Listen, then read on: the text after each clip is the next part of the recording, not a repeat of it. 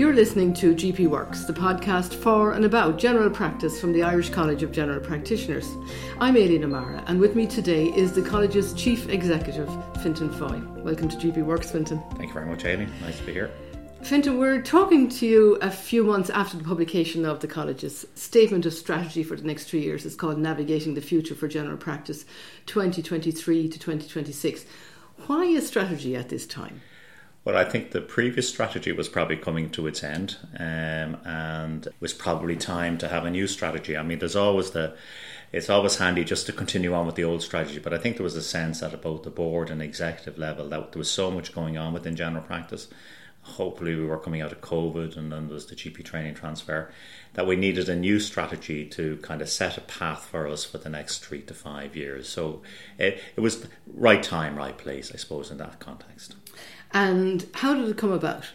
We'd an interest. So I suppose, like, during my career, I've been involved in many strategies, and some good and some bad. And there's right ways of doing it and wrong ways. But what I tried to do this time was to have as wide a spread of engagement as possible. So we had done some work with Crowe Consultants with GP training. So we had a tendering process, and they won the tender again to work with us on the strategy. And they brought an expertise and experience that you don't have in a normal organisation. So we did everything. We had surveys. They met with all the members of the board and the senior team. We ran a couple of focus groups, and then we had, including council, which was very successful. And I suppose one of the pluses of COVID is that we were able to do a lot of that online. So there was an efficiency there as well. So we probably did all that over a 6-month period. So they fed all that information back to us. And then we put the actual strategy together with their support. But it was very much based on the information that we gleaned from the members, from the council, from the staff and the board. It has a clear vision, a mission and values in the opening section. Do you want to open it up and look at it there, even? I have just remind myself. Remind yourself, exactly. Just looking at them, to talk about that a little bit then. Well, I think the vision is.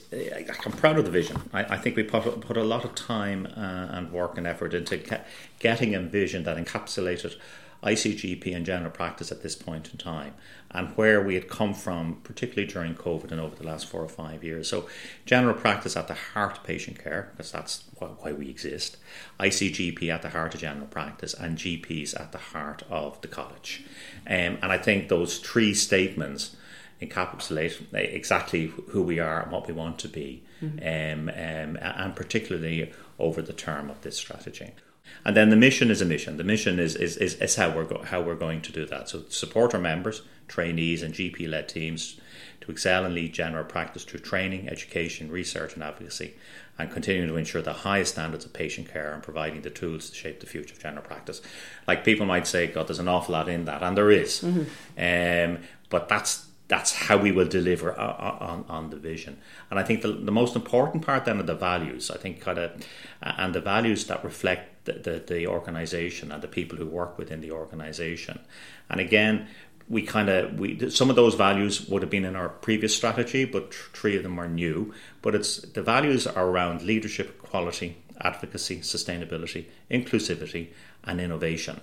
And each is as important as the other. And over the next couple of weeks, we're going to have the vision and the mission and the values all over the college. Just to remind people, and indeed we'll be on our on the walls. It'll just to remind people, again, who we are and what we are and why we're here. Because you forget that, don't you? I mean, when you're doing everything day to day. A job is a job in some ways, but sometimes we need to remind ourselves, 1, why the college was formed, 2, what it does, and who we do it for. So we do it for patients and members. And like you say, there's those 6 strategic priorities there as well. I mean, tell me a bit about advocacy. I think that's such a critical part. And I think it's, for us to have the biggest impact, I think, on membership and general practice and indeed patient care, I think it is true advocacy. And it's fighting for general practice to be at the top table in respect of when funding has been given out at a government level, or with the department or with the HSE, and for them to understand what the challenges are, to understand what the problems are from a general practice perspective today and looking into the future. And that's everything from kind of an engagement with politicians to attending the health committee, the Oireachtas, to articles, to media engagement and all that type of thing. And I think it's probably led by the chair, John Farrell, myself, and then our medical director, and I think Dermot Quinlan, and I think that will be the big focus for us over the coming year and during the length of this strategy as well. Would you say that during COVID, I mean, COVID was obviously an extremely stressful and difficult time for everybody, and including general practitioners, but that during that time that the college's advocacy role really came to the fore, didn't it? Yeah, and you'd love to say it was part of a big plan. It wasn't. We were probably in the right place at the right time, and there was an understanding at long last, I think, powers to be, whether that's at a political level or within the HSE, how important general practice was and the role general practice was able to play in delivering patient care during the time of the crisis when a lot of other places were closed, for all sorts of good reasons as well, but also just in the vaccine rollout and the whole testing, and just sustaining some form of normality during a very abnormal time. What has been the benefit of that increased profile for the college, would you say? Well, I think there's a benefit and there's a negative. The benefit is that we were at the top table, and that people understood what general practice was about. And I don't think it's that they never understand, but they never gave it the thought that it was required. So being at the top table gave us the opportunity to do that. I suppose the disadvantage is, the negative is that you have to keep doing that. You know, when you're there, you have to stay there, because if you stay there and you fall off, it's harder to get back up there. So a lot of energy and time is put in at a senior level within the college to ensure that we're there. I think we are, but every month it's a new month and there's a new challenge, and we have to just keep working hard to ensure we stay there. Because in many cases, like when health care is discussed, or has been up to now, a lot of it has been about hospitals. Yeah. And even over Christmas, when we heard, all the problems with the A&E departments, a lot of it seemed to be about that the health care in Ireland is hospitals, whereas in fact, actually, a huge amount of the health care is in the community, is in primary care. Now, I know people say, that's what the Sláinte Care policy is about, but people wonder, is Sláinte Care ever going to be delivered? I think it is. Maybe not in the timeline that was expected, or maybe not in one complete package. I think there'll be bits here and bits there.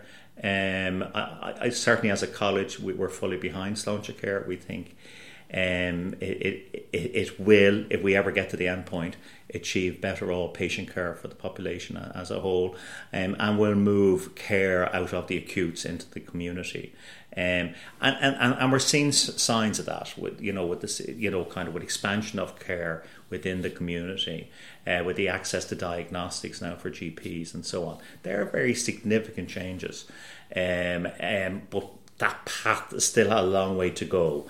And I suppose the hope is, and I suppose the signs we're getting at a political level, is that the political will is still there to deliver on it. Is it going to take longer than 10 years? It is, definitely. But I would be pretty convinced that we will get to an end point at some point in time.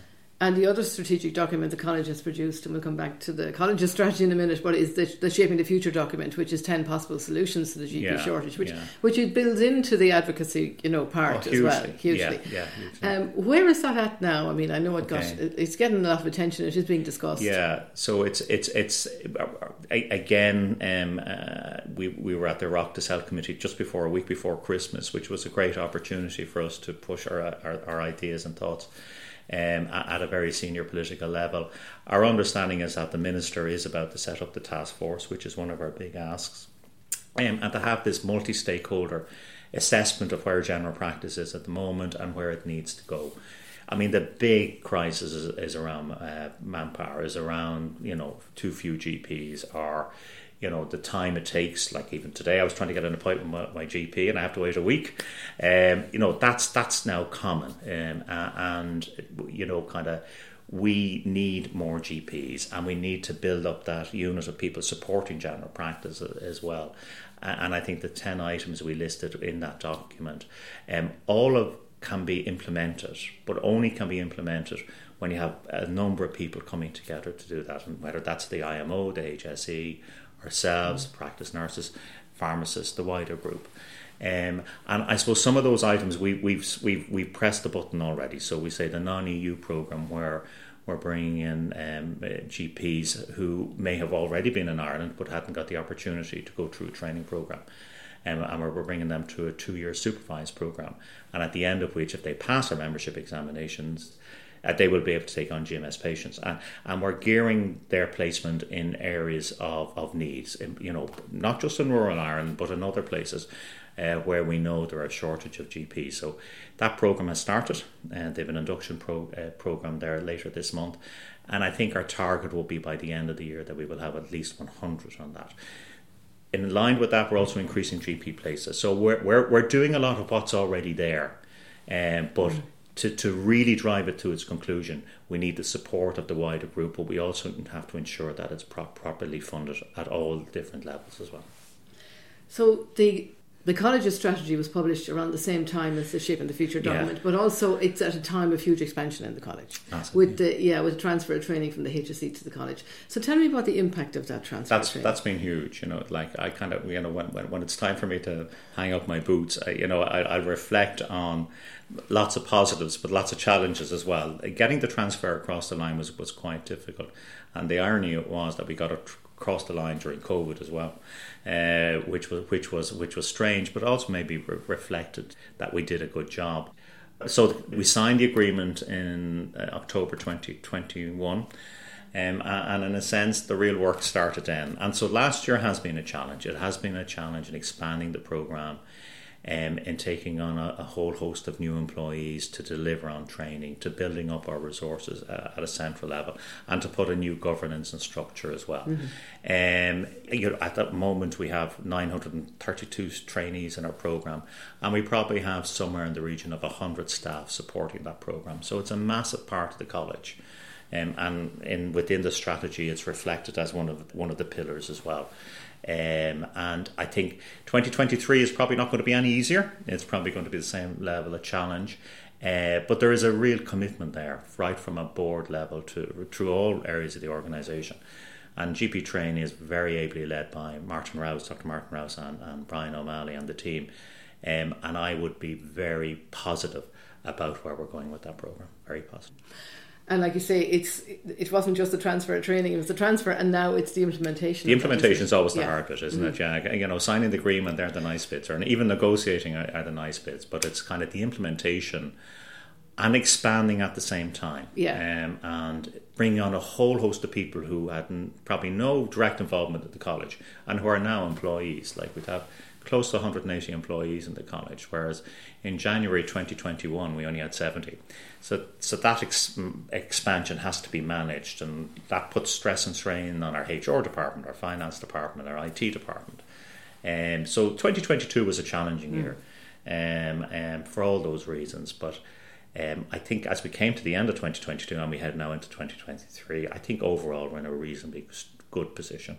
So, it's been a short conversation with Jeff Fintan. We've covered a lot of ground in that. Obviously, people who want to read the full strategy, and there's a lot of detail in it. They'll find it on the website. It's one thing to produce and then publish a strategy. It's another thing to implement it. So how can you monitor it? What are the plans for monitoring the progress? I suppose, so this is where you learn lessons as you get older as well. What looks great in paper, it stays on paper unless you put all the hard work into implementing it.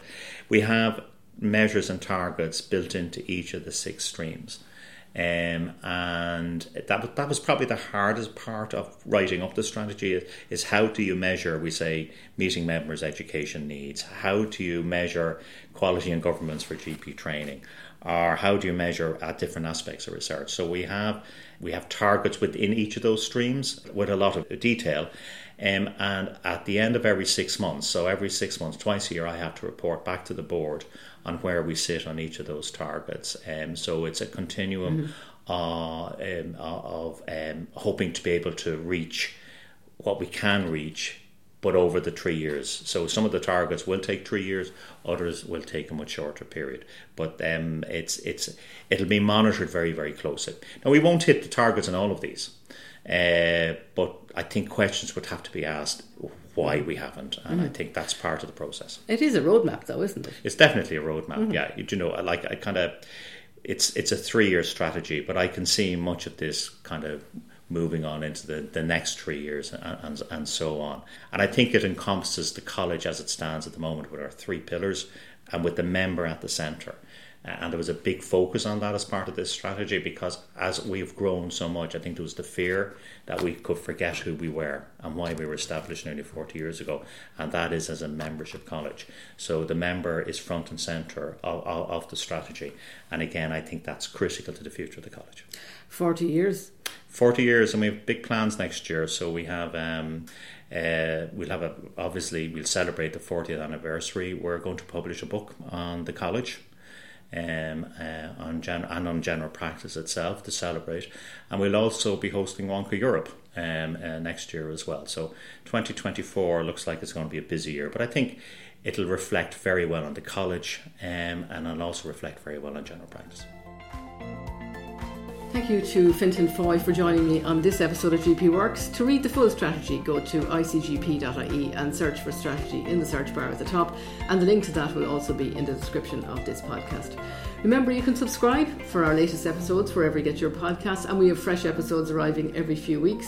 You can follow the college on Twitter and Instagram at ICGP News, and on the college's website, icgp.ie. I'm Aileen O'Mara, and thanks for listening.